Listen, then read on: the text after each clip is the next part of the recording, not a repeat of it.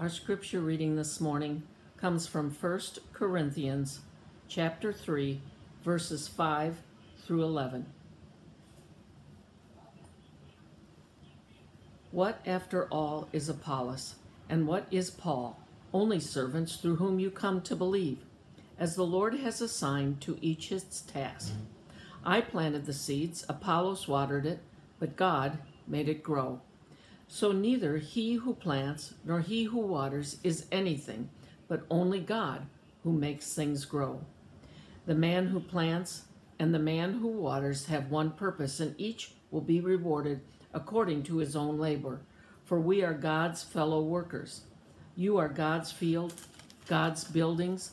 By the grace God has given me, I laid a foundation as an expert builder, and someone else is building on it. But each one should be careful how he builds, for no one can lay any foundation other than the one already laid, which is Jesus Christ. Pray with me. Father God, we are your church, and you are our master. Pray that you would be at work shaping and forming us to more and more reflect your glory and give you honor. Even though we're sinful people, work through us and in our midst. We pray all of this in the name of Jesus Christ. Amen.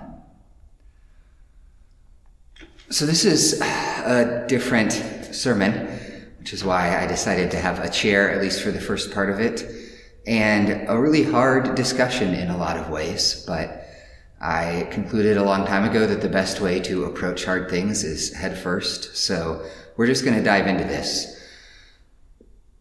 So back in December, I was first contacted like a month and a half after Elizabeth passed by a friend of mine back in Nebraska, telling me about a church that was entering into a pastoral search back there near family.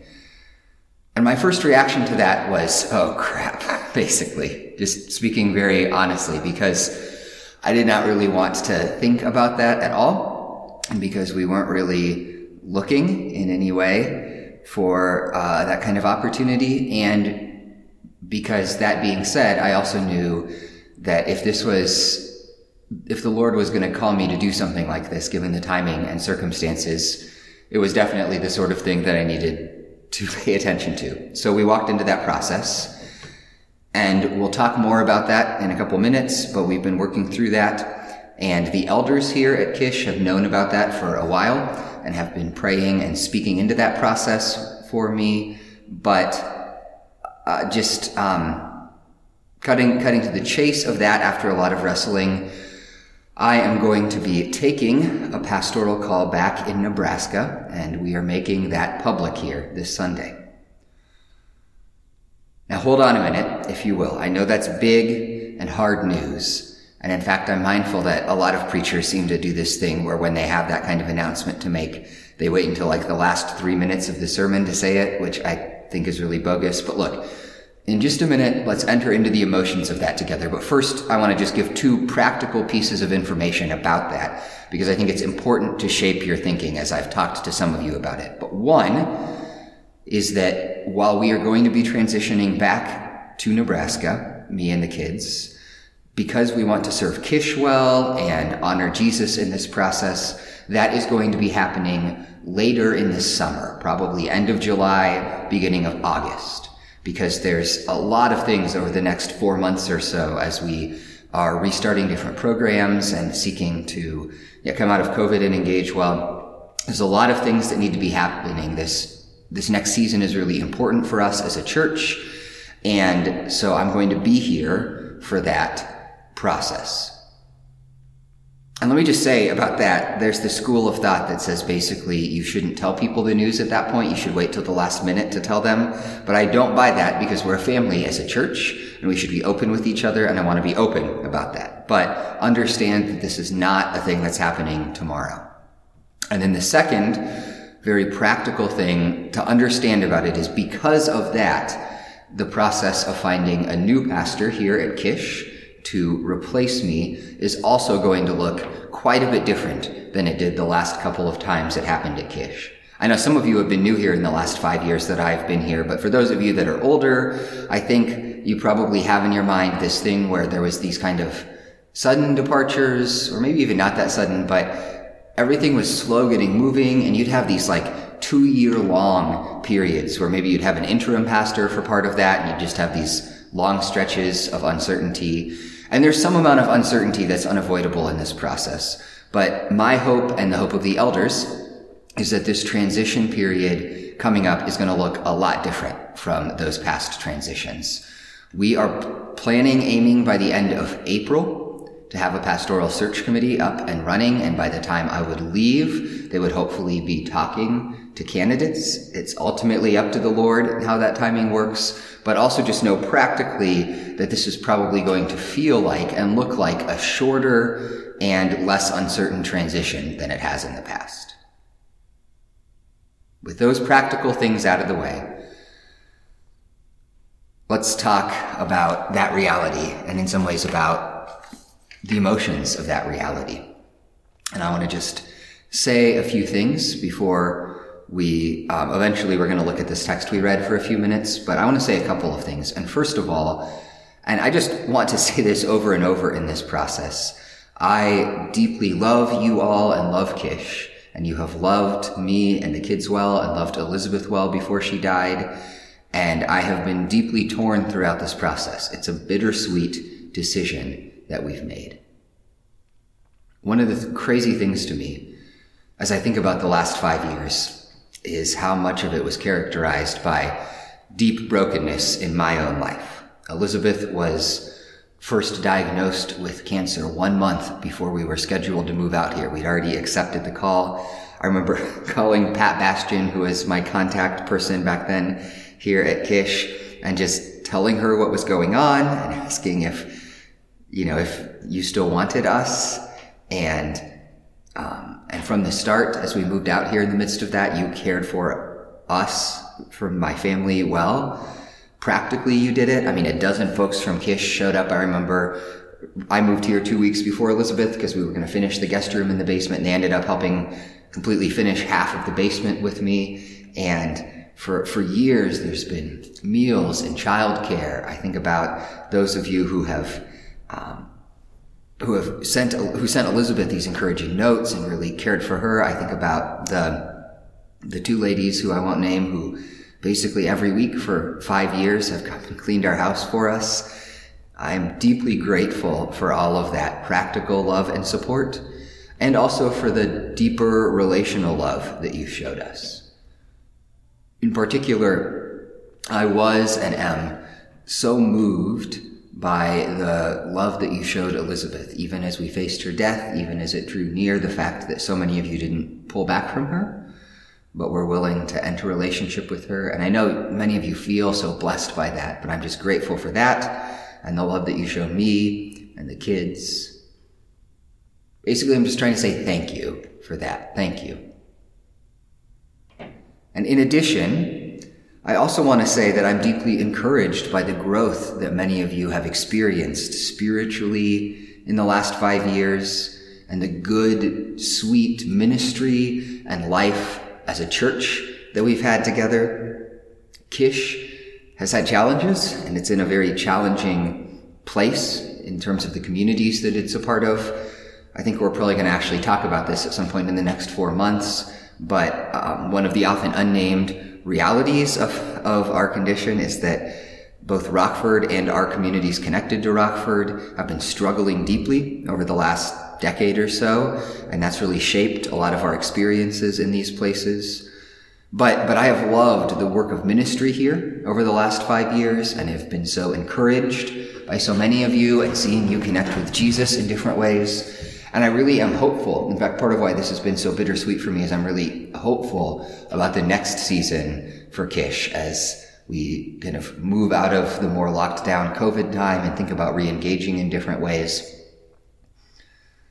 In fact, if I can just name something, part of why I feel like I want to communicate that to you is that there is, and look, this is maybe especially awkward to name, but I'm just kind of embracing the awkwardness this morning. This decision is not at all based on ministry challenges or on you guys as a church. I know there's this temptation for pastors to try to spiritualize the process of seeking God's calling, when really It's probably for some of them just about professional advancement. They're in kind of categorizing, these are the really attractive, sexy churches and these are less so. And that's all deeply messed up. And so I just want to, as clearly as I can, say to you that Gish is a beautiful church. You love Jesus well. In so many ways is a very lively and just good place where the Lord has been at work.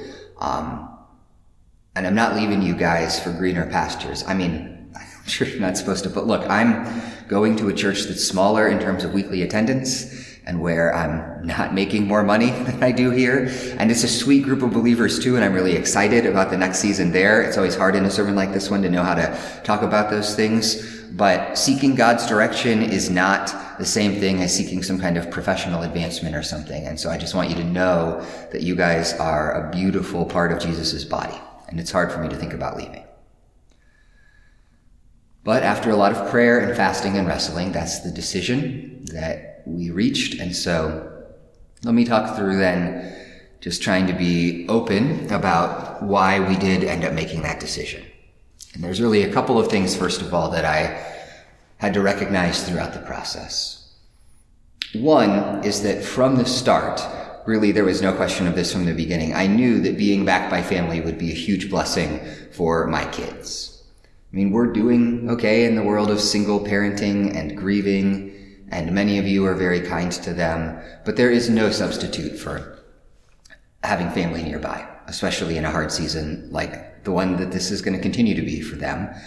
And we'd be moving to a place where we would be within 45 minutes of Elizabeth's parents and my parents and both of their aunts and their cousins, and that would just be a huge blessing. Now, here's the thing about that. When you think about pastors, as a pastor, when you think about ministry in your family, I feel like there's two errors you can make. One is, and this is often a named error, one is that you can sacrifice your family on the altar of ministry, and that's deeply destructive and wicked. But it is also true that there's an error that thinks that you won't be asked to make sacrifices as a family.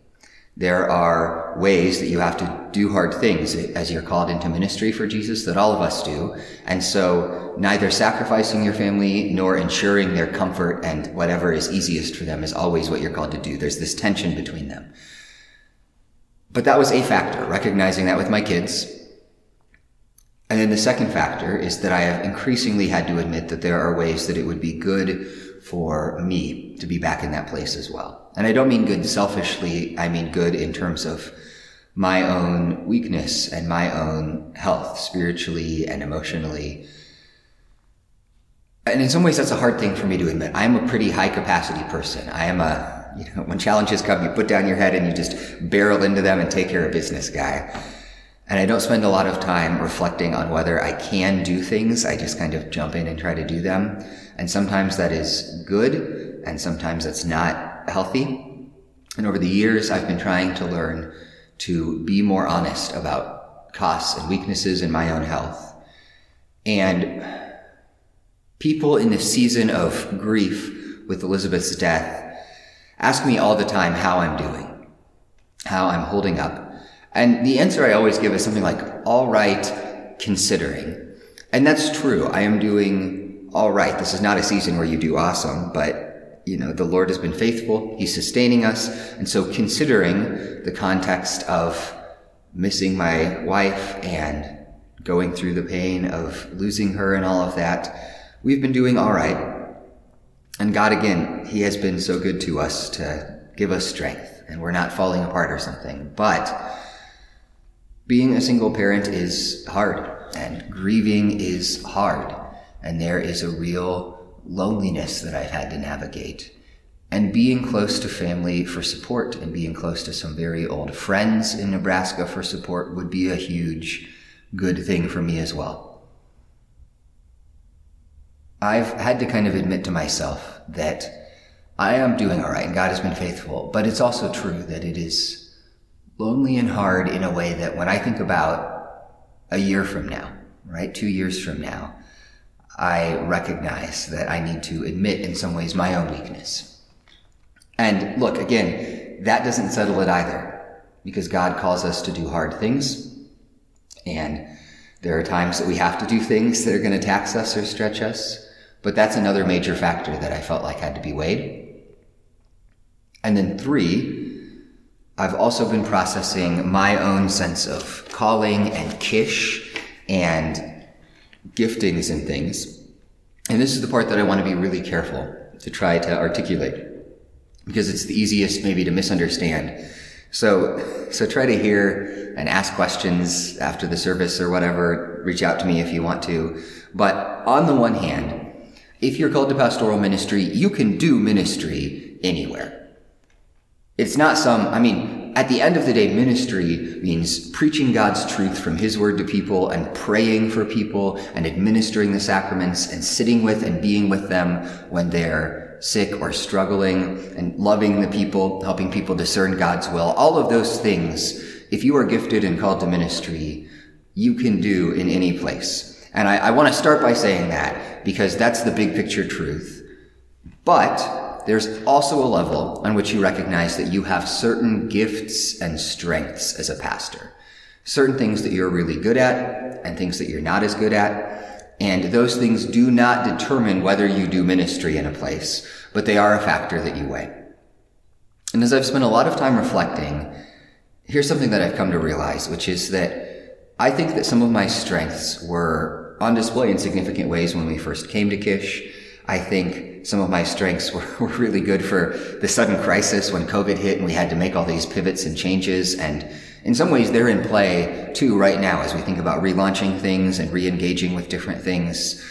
But when I think about the season after that, I actually think there are some other gifts and some other areas of strength that I am not as strong at that would be real blessings for Kish. And I know in saying that, I don't mean that to be cryptic or something, and I'd be happy, like I said, to talk more about it. And that, again, it's not decisive in itself, but realizing that did give me a real sense of just being able to say that I need to be open to the possibility, which in my pride maybe I don't like to admit, but I need to be open to the possibility that there is someone who is better equipped than me in terms of those gifts and strengths for the next season of Kish's life and for the years that lie ahead of us. So again, all of those things I came to recognize and process. And then maybe just to spell this out, here's how I think you seek God's will in a decision like that. What you do is you reflect and gather information and process those things. And you take that and you take your feelings and your heart and you bring them before God. And you enter into a season where you, in prayer and fasting, present them before God and say, here's where my heart is at. Here's the different things I'm wrestling with. And you invite people to speak into that. And so I did that in the last few weeks. I've been doing that in a very specific way. And then coming out of that, you decide and you trust that that is God's will. And so that is the decision that ultimately I feel like God has led me to. Then if I can share a couple of thoughts with you all. First, a couple of practical thoughts. And then I do want to spend a few minutes looking at this passage that we read from 1 Corinthians. First practical thought is that it is appropriate when you hear a sermon like this one, when we look at that set of decisions, it's appropriate for you to grieve.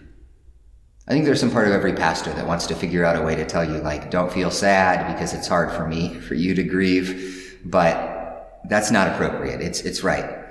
To feel sad, and I feel sad deeply as I've processed through that decision.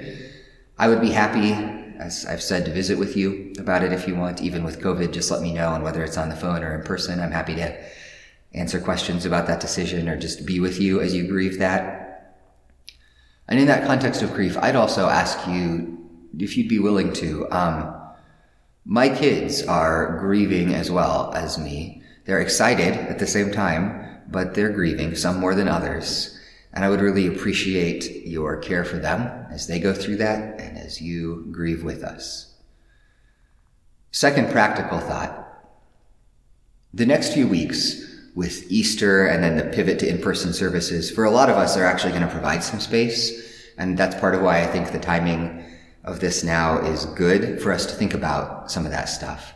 But coming out of that, as I kind of mentioned earlier, there's a lot of important work for us to do as a church. We're going to be doing some exciting things and restarting women's and men's ministry and getting ready to relaunch a whole new way of doing small groups that we're going to be launching end of the summer. And we're going to be forming a search committee, and there's other smaller things that are happening. And one of the things that I've tried to remind us of a lot in my ministry is that we are the church. We are together. We're each a minister of Christ. We are together, the church.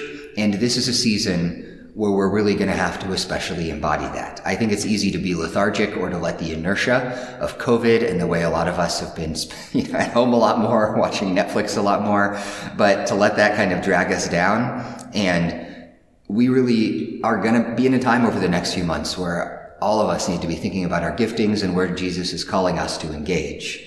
And I just want to name that I know in some ways that's harder because of the announcement that I've just made, but please don't let that be an excuse to hit the pause button. In fact, quite the opposite. What my hope is that you'll recognize that, man, I am all in over the next few months as we try to make those changes, and I pray that you would just be all in this next season too. So that's 2 practical thoughts. And then one last practical request, I guess, if I can make it.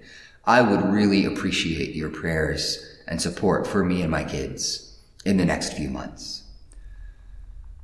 Elizabeth died 5 months ago, and the months before that were really hard as she entered into that final season of dying. And COVID has been happening. We have been through a lot in the last year. And I know that long term, being back by family and in that place is better for the kids and probably for me. But in the short term, the next few months of our lives are just going to be completely brutal and insane. And I would really appreciate your prayers for us as we try to navigate that. And then one last note. I'm going to say this again. I've said it in different ways, but both I and our elders who have been aware and a part of this process for a while would be happy to talk with you about the thinking, about what comes next. And so please feel free to do that. So that's a lot to process. That's a lot of hard things. But that said, as we finish up here, I want to shift a little bit into a little bit more of a preacher mode. And still in light of that coming season, I just want us to reflect a little bit on the scripture reading that we heard from 1 Corinthians 3. And first, a little context. So the church in Corinth, the Apostle Paul is writing to. This is one of his earliest letters. And the church in Corinth has a lot of problems, like a lot of them. But one of their big problems is that there's these deep divisions in the church, this sort of partisan spirit they have in terms of different teachers that they follow, like Paul or Peter or Apollos. And so Paul addresses that division, and he really does it in a couple of different ways. First, he emphasizes Jesus and our unity in Jesus, but here he comes at it from another angle. Start reading in verse 5. What then is Apollos? What is Paul? Servants through whom you believed, as the Lord assigned to each. I planted, Apollos watered, but God gave the growth. So neither he who plants nor he who waters is anything, but only God who gives the growth. What are Paul and Apollos as leaders of the church? Well, first, they're servants. That runs through all of Paul's thinking about Christian leadership. When you're a leader, you do not lead. You do not exist to serve yourself, to fulfill yourself, to make your name great. You are a servant, first of Jesus, and then because of that, you're a servant of the church as a whole.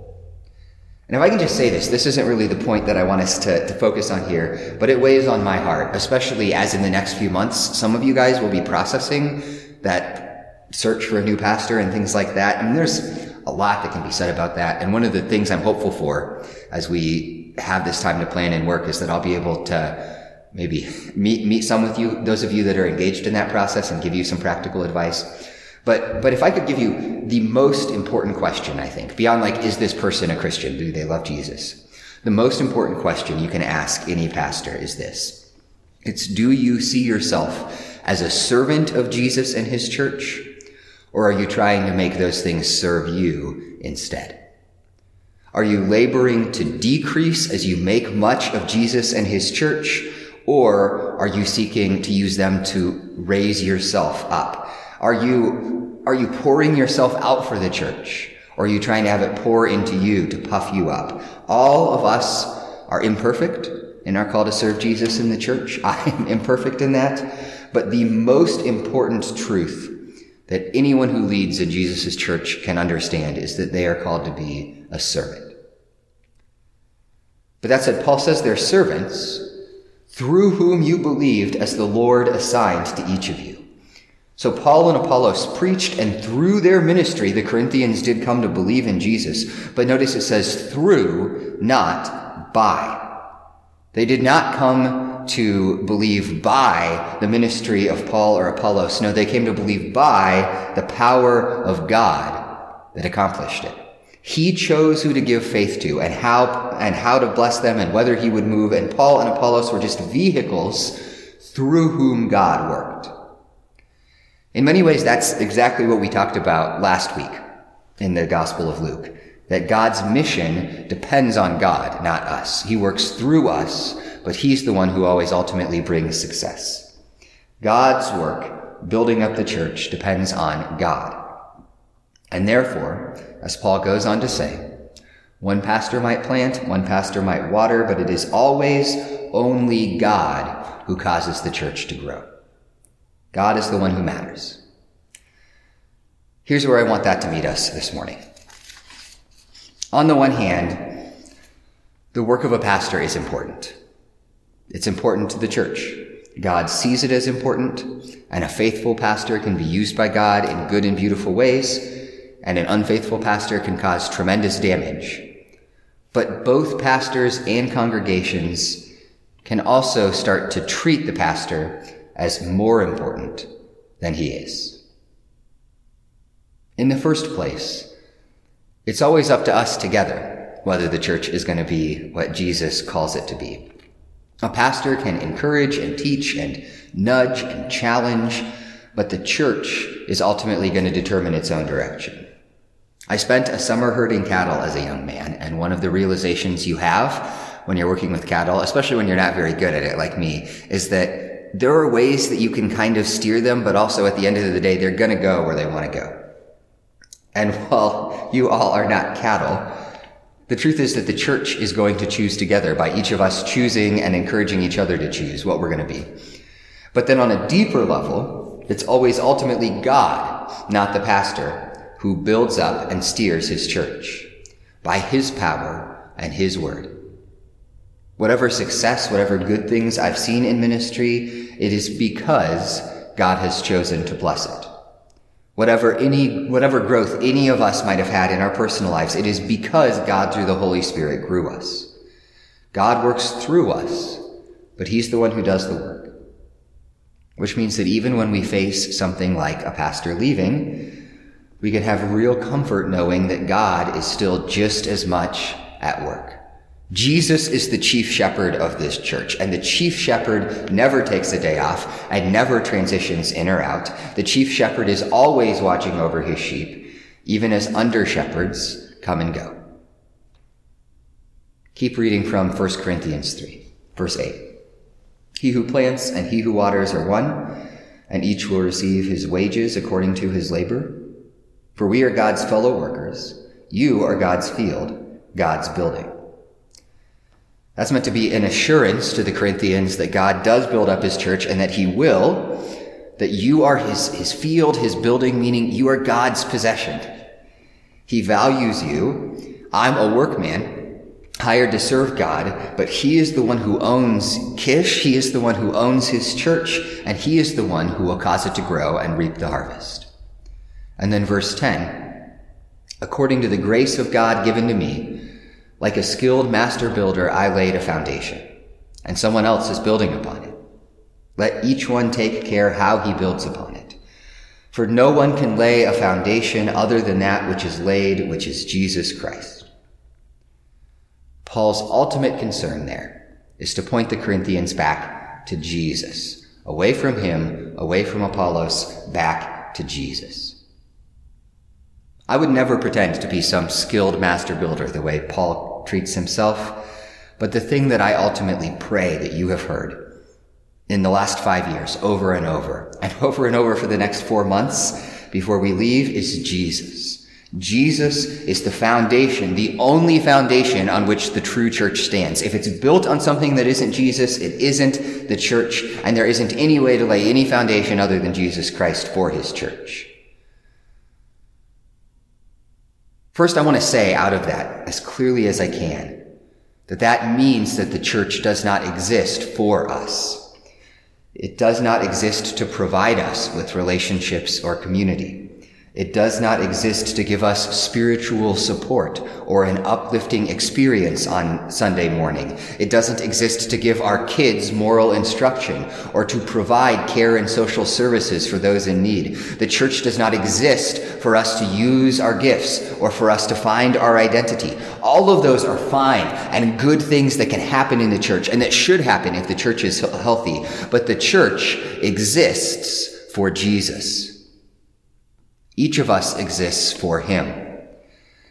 And as he is making a bride by joining us together into the church, every choice we make, every breath we take, our life together, at root it is for Jesus Christ. And that can be true. We can exist for Jesus because Jesus is the foundation on which our existence rests. Because Jesus is the one who bought and keeps us. Jesus is the one who loves us and paid his blood for us. That is the foundation on which we stand, that Jesus, the Son of God, came and gave himself for us so that now we are his and live for him. That Jesus, the Son of God, came to us and gave himself for us, and so now we are his and give ourselves for him. My prayer for myself, as I think about the coming season in our life, is ultimately that. My desire is to exist for Jesus, to serve him wherever he calls me, rejoicing in his grace and love for me. And that is my prayer for Kish, for all of you, as you navigate the grief and uncertainty and hope and possibility of this next year, that you exist to serve Jesus, rejoicing in his grace and love for you. May that be the purpose and foundation of our lives together as Jesus' church. Let's pray.